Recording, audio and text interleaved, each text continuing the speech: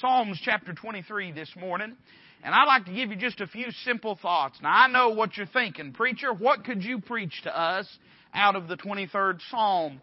I will admit to you that after years of preaching and dozens of sermons on the 23rd Psalm, that I am still intimidated when I come to this passage of Scripture for the very reason that we mentioned a moment ago. What could be said that hasn't already been said? And I'm encouraged about what the Lord said about scribes. He said it's their job to pull out of the treasury things both old and new. And so some of the things I say to you this morning, I hope will be some things that maybe you've not heard that'll encourage you. But even if you have heard them, I hope and trust and pray that the Word of God will do its effectual work in your heart as well. Psalms 23, and we're going to read the entirety of the Psalm. It's just 6 verses. Most people in this room could probably quote it if they were asked to. But David writing says, "The Lord is my shepherd, I shall not want. He maketh me to lie down in green pastures. He leadeth me beside the still waters. He restoreth my soul. He leadeth me in the paths of righteousness for His name's sake. Yea, though I walk through the valley of the shadow of death, I will fear no evil, for Thou art with me. Thy rod and Thy staff, they comfort me. Thou preparest a table before me in the presence of mine enemies. Thou anointest my head with oil. My cup runneth over. Surely goodness and mercy shall follow me all the days of my life, and I will dwell in the house of the Lord forever." Let's pray and ask God to do a work in our midst this morning. Father, I love You. I thank You for this privileged opportunity. Lord, let us not take it lightly, but let us understand that we're not here by accident, but by providence. Lord, that You have a message for us this morning, that You have a truth for us this morning. And I pray that each and every person here today, and Lord, I'm not asking them, I'm asking You, that Father, each and every one of them would have their heart open to Your Word. Lord, that they'd hear and receive the Word, not as the Word of men, but as it is in truth the Word of God, when we preach the truth of the Word of God. And Father, that we would do business with You today. Thank You for being our shepherd, Lord. Thank You for being a chief shepherd and a glorious shepherd and a good shepherd. Help us, Father, to be the sheep of Your pasture today. We ask it in Christ's name. Amen. As we read the 23rd Psalm, it is not lost on anybody, I don't believe, that the Lord is the focal point of this Psalm. In fact, it begins with the Lord's name. It says, "The Lord is my shepherd." And it ends by invoking the Lord's name. The psalmist says, "I will dwell in the house of the Lord forever."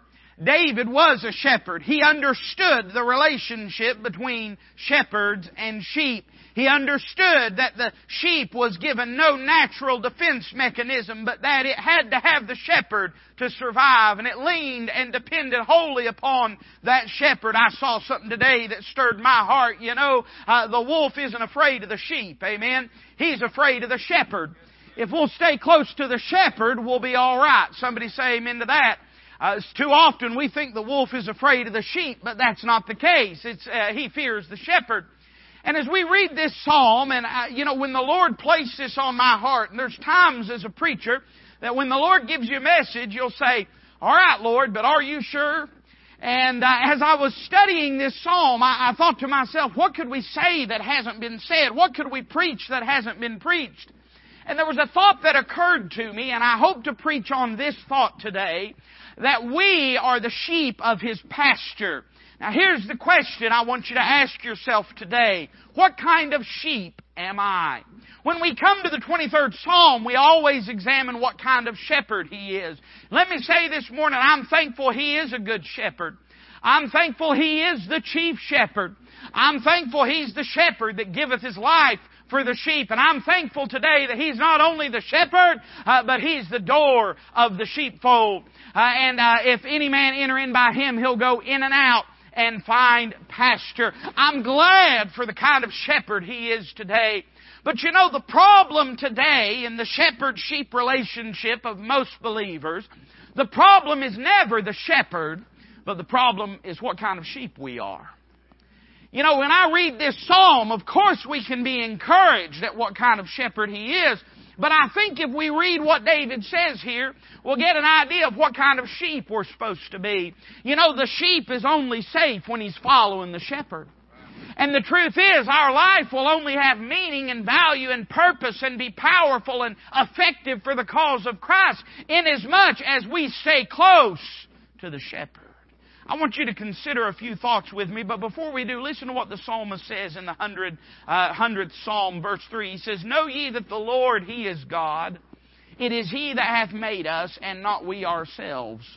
We are His people, and the sheep of His pasture." So the believer is the sheep. The Lord is the shepherd. And I want to give you a few thoughts, and this is the kind of sheep that I want to be for my shepherd. Look at verse number 1. The very first phrase, David says, "The Lord is my shepherd." Let me say number 1 today, I want to be a confessing sheep. Say, "Preacher, what do you mean?" Well, I want to be the kind of sheep that's proud of his shepherd. You know, there's never been anything the Lord's ever done that we have any cause to be ashamed of. There's never a single moment of our lives where He has let us down. The very fact that you and I, as His sheep, sit here today is a sign and an indicator of His providence and His goodness. I'm telling you today that we as Bible-believing Christians, we have no right, we have no cause, we have no liberty to be ashamed of the Lord Jesus Christ. He's never done anything to make us ashamed. And I see two things that the shepherd does in confessing, or the sheep does in confessing the shepherd. Number 1, he confesses Him to identify Him. You know, when we read what the Lord, or what David says here, when he says the Lord, you understand that's all capital. That's the Hebrew name Jehovah. And when we read the Scriptures so often, I'll just be honest with you, we read it having been inundated with Christianity in our culture. And when you say God, people think of the Christian God. When you say the Lord, people think of the Christian Lord. And I think that's a good thing. I don't want to see that change in our society. Amen? I want it to be that we maintain a Christian culture. But let us never forget that when David says the Lord, he's not just talking about a big man in the sky. He's not just talking about some generic God figure. He's not just talking about a creator, but he is talking about the very God of Israel, the one that by His high and mighty hand had led them out of Egypt, the one whose death angel had slain all the firstborn in that land, the one who went with them in the wilderness as a pillar of fire and a pillar of cloud, the one that separated the Red Sea and brought them over on dry land, the one that threw down the walls of Jericho, the one that would slay the Assyrians. He's not talking about any God. He's talking about a very specific God when he says, the Lord is my shepherd. Let me say that I want to be the type of sheep that is never afraid to identify who my shepherd is. Now listen, if you're not a believer in the Lord Jesus Christ today, I'm not mad at you. I don't hate you. I don't resent you. I have no bitterness towards you. I pity you because you're missing out on the only true God and the greatest shepherd that ever walked the earth. You're missing out on the way, the truth, and the life. And listen, I'm not mad at you, but I am very proud and glad to belong to His sheepfold. He is my shepherd. I am a follower of Jesus Christ. And I'm not ashamed to say that. Like I said, I got no chip on my shoulder. I'm not mad at those that aren't. But I'm sure proud that He loved me, that He saved me, that He belongs to me and I belong to Him. And we as Bible believers, let us never lose the encouragement and the pride that we have in the Lord Jesus Christ. Not proud in ourselves, but pride in Him. I'll tell you something very quickly. Our culture is adjusting itself to such a degree as to shame Bible believers away from acknowledging and owning the Lord Jesus Christ. Even Brother Ted was talking on Wednesday night, said he gave a tract to a girl at a gas station and said, she looked at him and said, "That's personal." No, ma'am, excuse me, it's not personal. It may be personal in the sense that we all have our own distinct relationship with God. I'm aware of that. But it's not a private matter to ask someone if they go to church or if they know the Lord. We still have the liberty. We still have the protected right. And even if we didn't, we have the God-given right to talk to people about where they're going when they die. Now, let us never be ugly or rude or mean, but let us never, by the same token, be ashamed to say, the Lord is my shepherd, and He can be your shepherd too. He loves you. He died for you. He paid the price for you. And if you'll only come to Him, He'll in no wise cast you out. We ought to confess Him to identify Him, but then I think we ought to confess Him to glorify Him. Because David doesn't just say, the Lord is my shepherd. He says, the Lord is my shepherd. What is he saying there? He's saying, He has kept the watch care over me. He is testifying of God's gracious providential protection in his life. And let me say that we ought to be the kind of sheep that talk often of the shepherd. We ought to be the kind of sheep that whenever we get any opportunity, not to boast in ourselves. Hey, listen, the Bible says God saved us in such a way that no flesh could glory in His presence. Not that we boast in ourselves, but that we boast in who He is and what He has done and how He has provided and how He has protected. You see, the sheep had nothing to brag about except the shepherd. But if he had a shepherd like God is our shepherd, he had everything to boast about.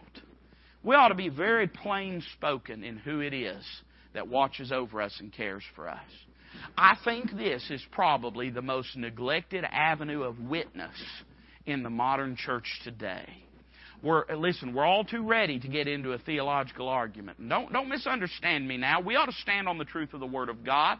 Truth is truth. There is right. There is wrong. There is a way. There is a way that's not a way. Amen? We ought to be bold to stand upon that.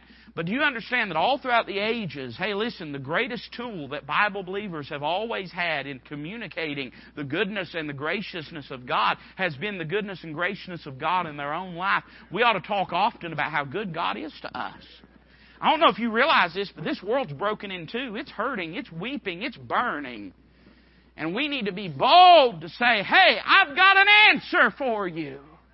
He's been good to me. He'll be good to you. He'll do for me. Hey, listen, the Lord's no respecter of persons. God didn't look down like He's picking out a baseball team, but He extended a call to whosoever will to be saved. He said that any that would come unto Him, He'd in no wise cast out. And we ought to be bold to say, hey, listen, I got the best shepherd in the world, but this shepherd, he's a-looking for new sheep every single day. He's crossing the rivers. He's going in the valleys. He's laboring to try to reach them. He's calling them out. And He's calling your name today if you'll come unto Him. We ought to glorify His goodness, man. We ought to talk about what God's done in our lives. We ought to be bold to say, first off, that God saved me. Why are we so afraid to say it? I'll tell you why, because we think of it like we're picking out a political party. And that's part of our problem. Hey, don't get quiet on me today. We say it like we're picking out a political party. Well, I'm a Christian, but I was just raised that way. It ain't my fault, God help us. We ought to be bold. Hey, listen, this ain't just picking out one of many. We have found Christ. He has found us. We ought to be bold to say, He took me, He changed me, He saved me, He redeemed me, He justified me, He uplifted me out of the pit of my despair. We ought to tell people. Then we ought to tell people about how, and by the way, that's what the shepherd does, right? He gets the sheep from the time of its birth and watches over it, and He never ceases to watch over it. And that's what the shepherd's done for you and I. Day by day, He's watched over us. I was thinking about it the other night. Brother Jim talked about it when we was driving home from the youth. It wasn't all that scary. It wasn't all that. But we lost 2 or 3 kids, but we're pretty sure they found their way home. One of them was hitching a ride over on I-40, so I'm pretty sure they got picked up. But, when we were driving home the other night, I was thinking, man, God watches over us every day. Listen, why does someone else slide off the road and I don't? Why does someone else cross the center line and I don't? It ain't because I'm good. And you can ask my wife how good of a driver I am. Amen. It's not any doing of my own, and it's not that God loves me and doesn't love them, but it's to say this, that any time that I'm protected, it's because God loves me.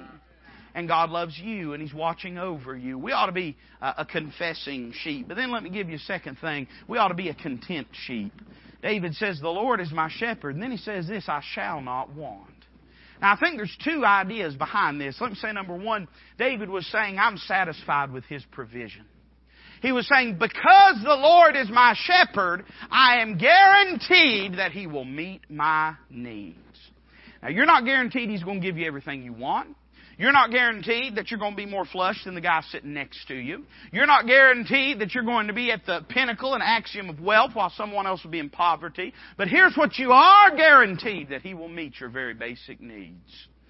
David would say later on, I have been young and now I am old, yet have I never seen the righteous forsaken, nor his seed begging bread. You see, it's the shepherd's responsibility to find pasture, not the sheep's.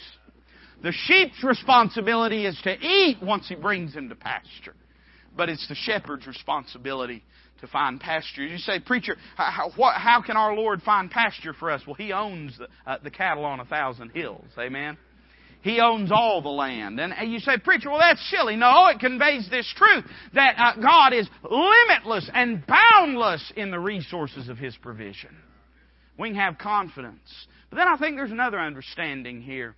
I think there is both the understanding that because the Lord is His shepherd, He is confident that He'll be satisfied with His provision. But I think then, too, there is a deliberate act of will here that is taking place. And I think this is what David's saying, too. The Lord is my shepherd, and in light of that, I shall not want.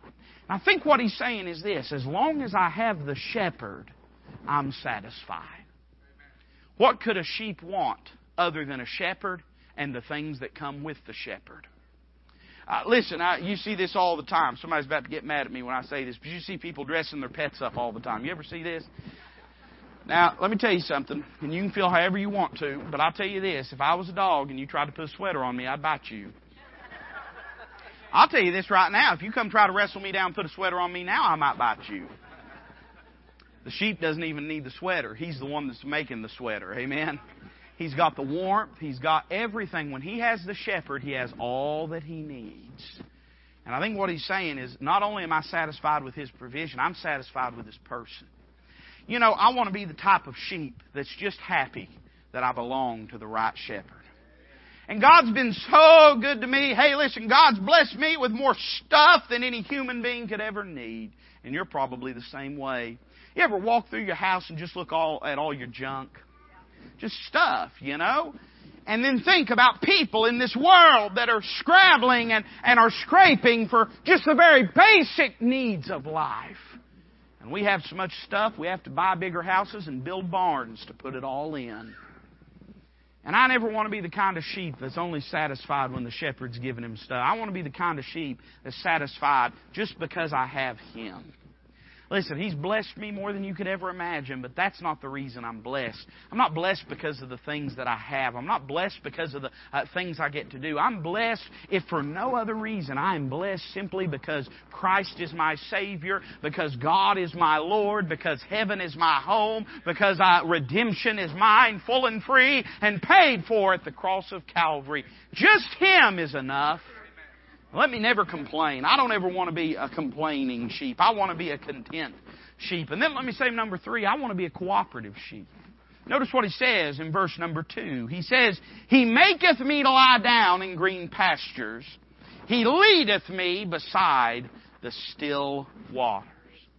Now here's what I draw from that. I'm thankful He knows when to make me lie down. I'm thankful He knows where to lead me. But you know, one thing I've learned about people is that you can't make anyone do anything that they're not willing to do. This sheep would have never laid down except he allowed the shepherd to make him lay down.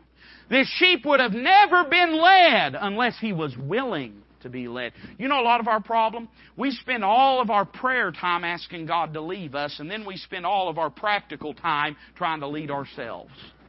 We spend all of our prayer time saying, Lord, lead me, guide me, lead me, direct me. But then when it's time to make a decision, we don't consult with the Lord. When it's time to make a decision, we just figure whatever we want to do and go ahead and do it on anyway.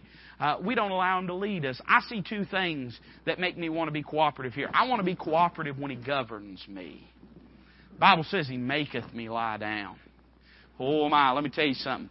When you don't want to sit still and you have to sit still, I remember this from being a little kid. It's funny, you know. Today, I'd give you $100 to take a nap. Amen? But when you're young and you have to lay down and rest, I remember my mama saying to me, well, just lay down. And she'd say this. I'd say, Mama, I can't sleep. And she'd say, well, just lay real still. Eventually, sure enough, I'd fall asleep. I needed sleep, but I didn't want sleep. And you know what I had to do? I had to trust my mother over myself. You know what we need in our lives? We need to trust God when He seeks to govern us. Hey, there's going to be times God's going to make you lay down in green pastures. And a dumb old sheep won't know when to lay down when it's good for him. I know I don't. There he is standing in green pastures and he wants to move on. But you know what the difference is? You've heard this before when people have said the grass is greener on the other side. The shepherd knows where the good pasture is. You might look down and want to leave and squirm and run for something else, but He knows where the best pasture is. And so sometimes He has to make you lay down in order to do what's best for you. But you have to be willing to. You have to be willing to say, all right, Lord, this is not what I want, it's not what I desire, it's not what I asked for, but it's what You've given me. And in light of that, I'm going to trust that You know better than I know, and I'm going to let You govern me. Not only when He governs us, we need to be cooperative when He guides us. He says He leadeth me beside the still waters. We've all heard this, and I'm sure you have heard it preached, but I'll share it with you again, how that one of the most treacherous events in a sheep's life is when it goes down to the water to drink. And if there's any rushing or moving water, oftentimes the sheep will be carried away and swept away, and it's the shepherd's responsibility to find a place where the water is slow enough that the sheep can reach down and get him something to drink without being swept away. The sheep doesn't know what's dangerous, but the shepherd does. And for that very reason, the sheep, his primary and singular role. Hey, listen, there ain't no pack leaders in a flock of sheep. There's no alphas in a flock of sheep. You see sometimes when you watch these documentaries, they'll have wolf packs. Whenever we went out west, we went into Lamar Valley there in Yellowstone. If you've seen the PBS documentaries on those wolf packs, they studied them for years. There was the Druid pack and the Lamar pack, and they're both in that same area. And they would show these wolves, and there'd be an alpha, and there'd be a beta, and there would be a leader. And whenever one would get old, a lot of times they'd turn around and eat it. Amen? Aren't you glad we don't do that today? But there was a hierarchy, but there ain't no hierarchy in the flock. There's just the shepherd and the sheep. Just the shepherd and the sheep. And where the shepherd leads, the sheep are to follow. At the end of the day, hey, listen, that's part of the reason I believe in the autonomy of the local church.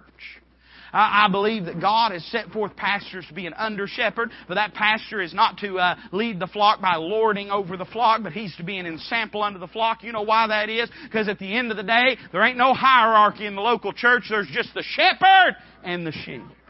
Just the Lord and everybody else. And I don't believe we ought to institute human institutions to be a hierarchy to get in there. Because, you know, the only other thing you can be, if you ain't a shepherd and you ain't a sheep, the only other thing to be is a hireling. And so there's only room for the shepherd and the sheep. And you know what that means? That means it's your responsibility and my responsibility to follow the leading of the Lord. He knows what's best. He knows where it's safe. I want to be a cooperative sheep. But then let me say, I want to be a communing sheep. Look at verse 3. David says, He restoreth my soul. He leadeth me in the paths of righteousness for His name's sake. Now something's changed here. David has been keeping steadily to the analogy of a shepherd and a sheep, but now he brings spiritual truths into this.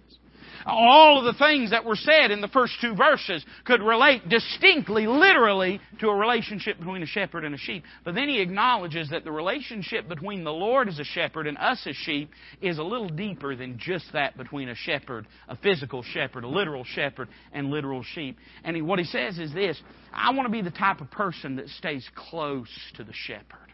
Close.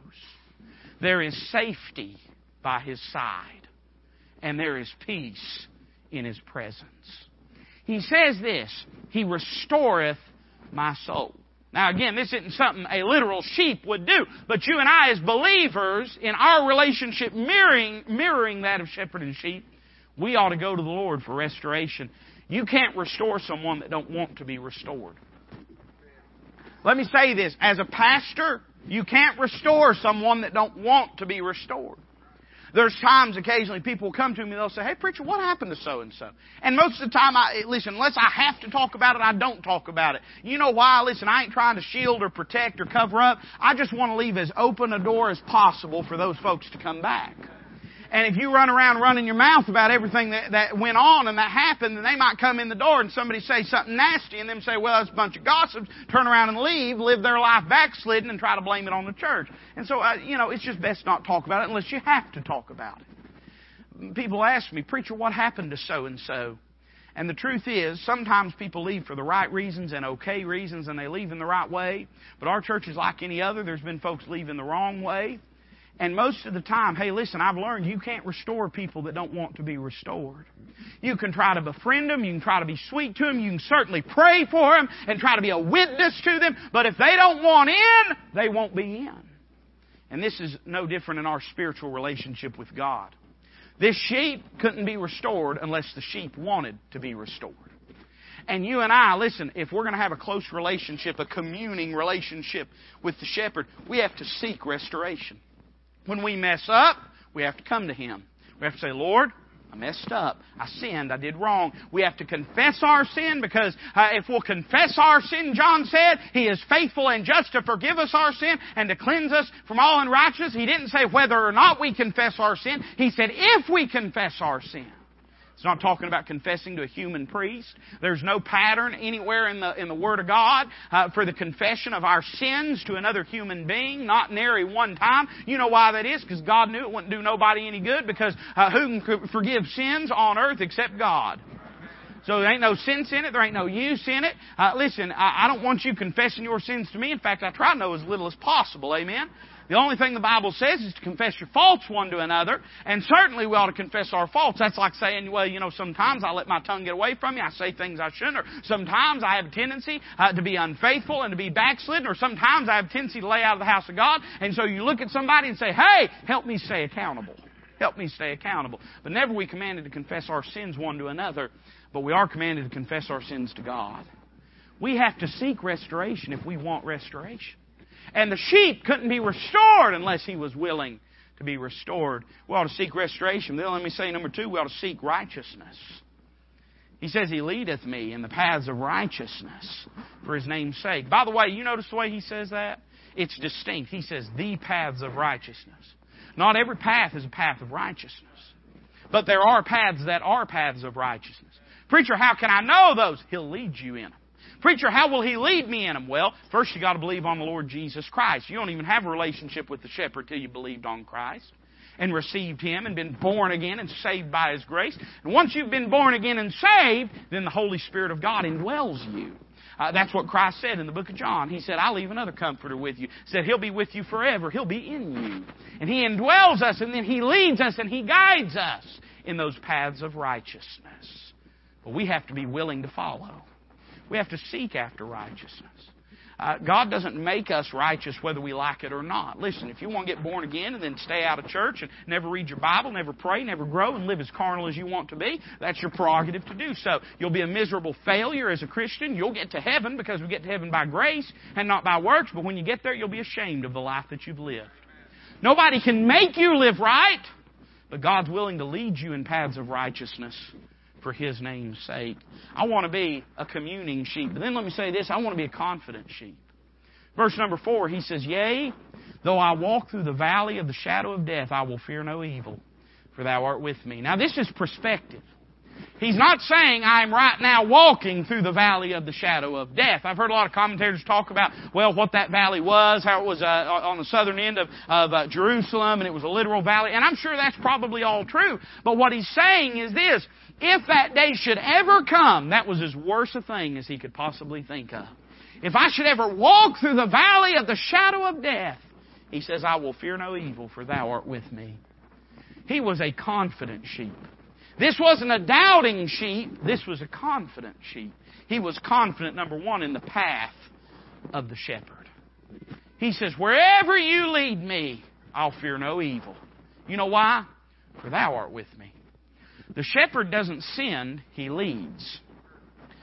He calls unto the sheep, listen now, and they follow his voice.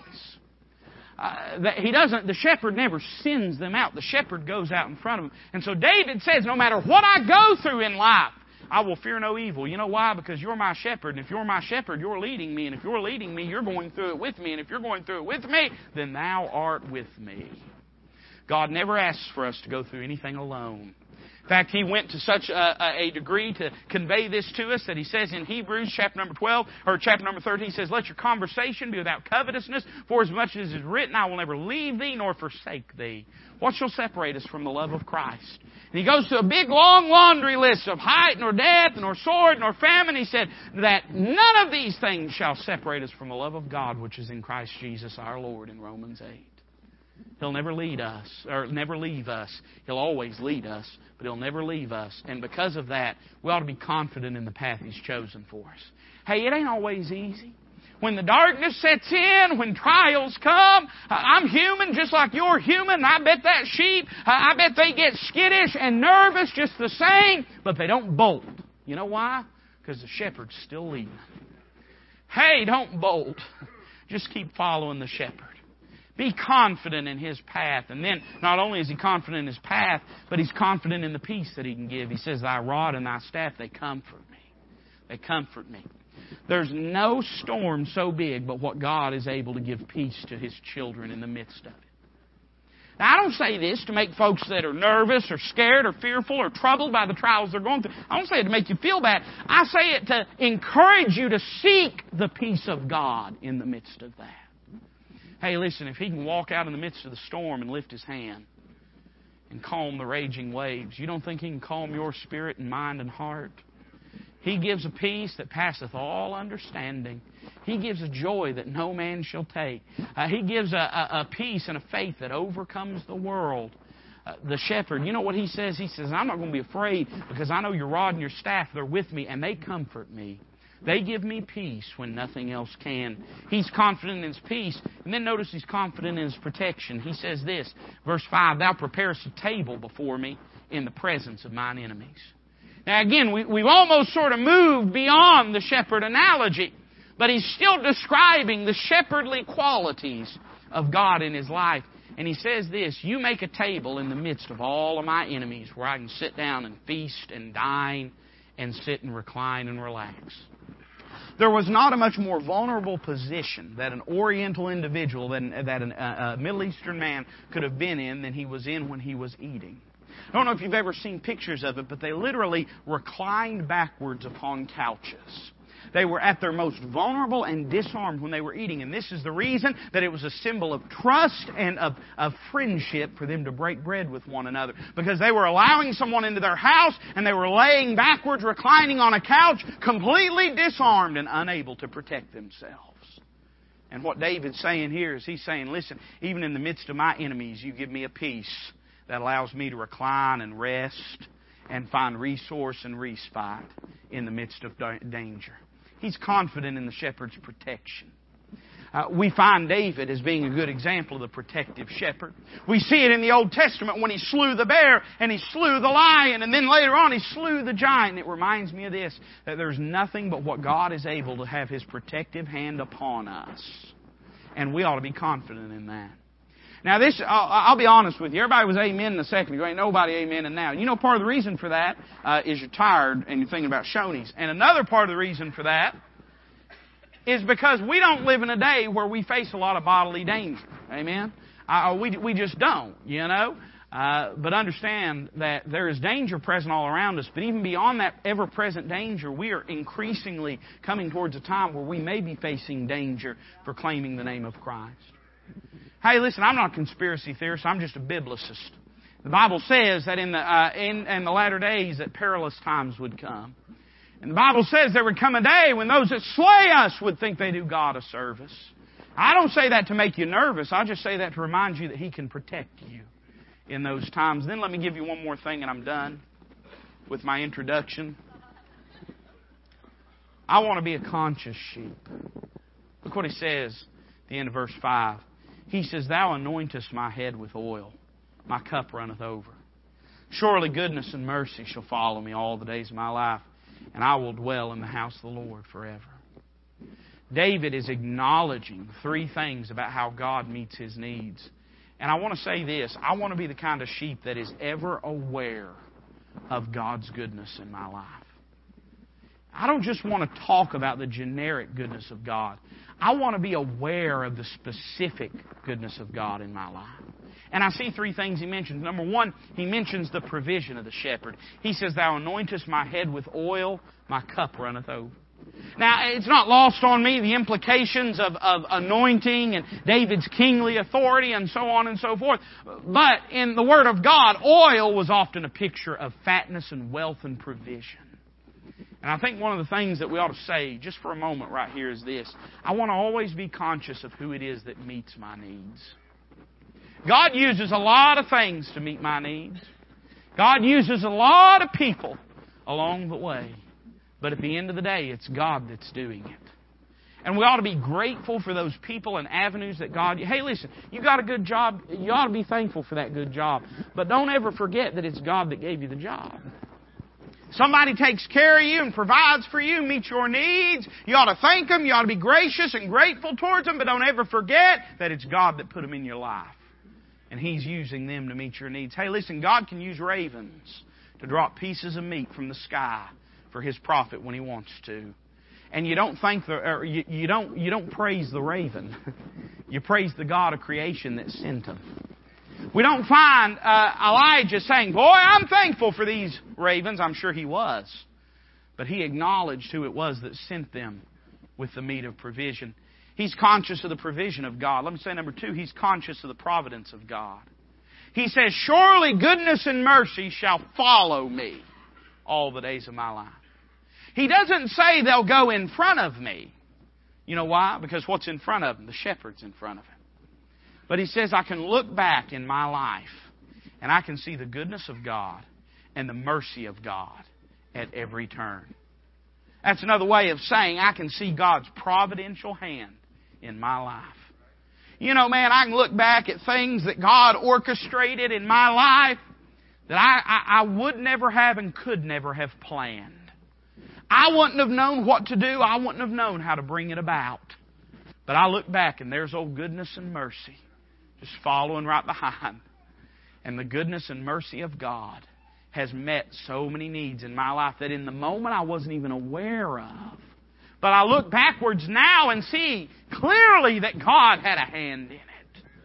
Things I would have never chosen. I want to always be conscious of God's goodness and mercy and providence in my life. And then finally, I always want to be conscious of the promise of the shepherd. He says, "And I will dwell in the house of the Lord forever." In other words, the shepherd looked at it, or the sheep looked at it, and he said, you know, at the end of the day, no matter what happens, the shepherd has promised to take me safely back to the fold. I don't know what's coming in your life. I don't know what you'll go through.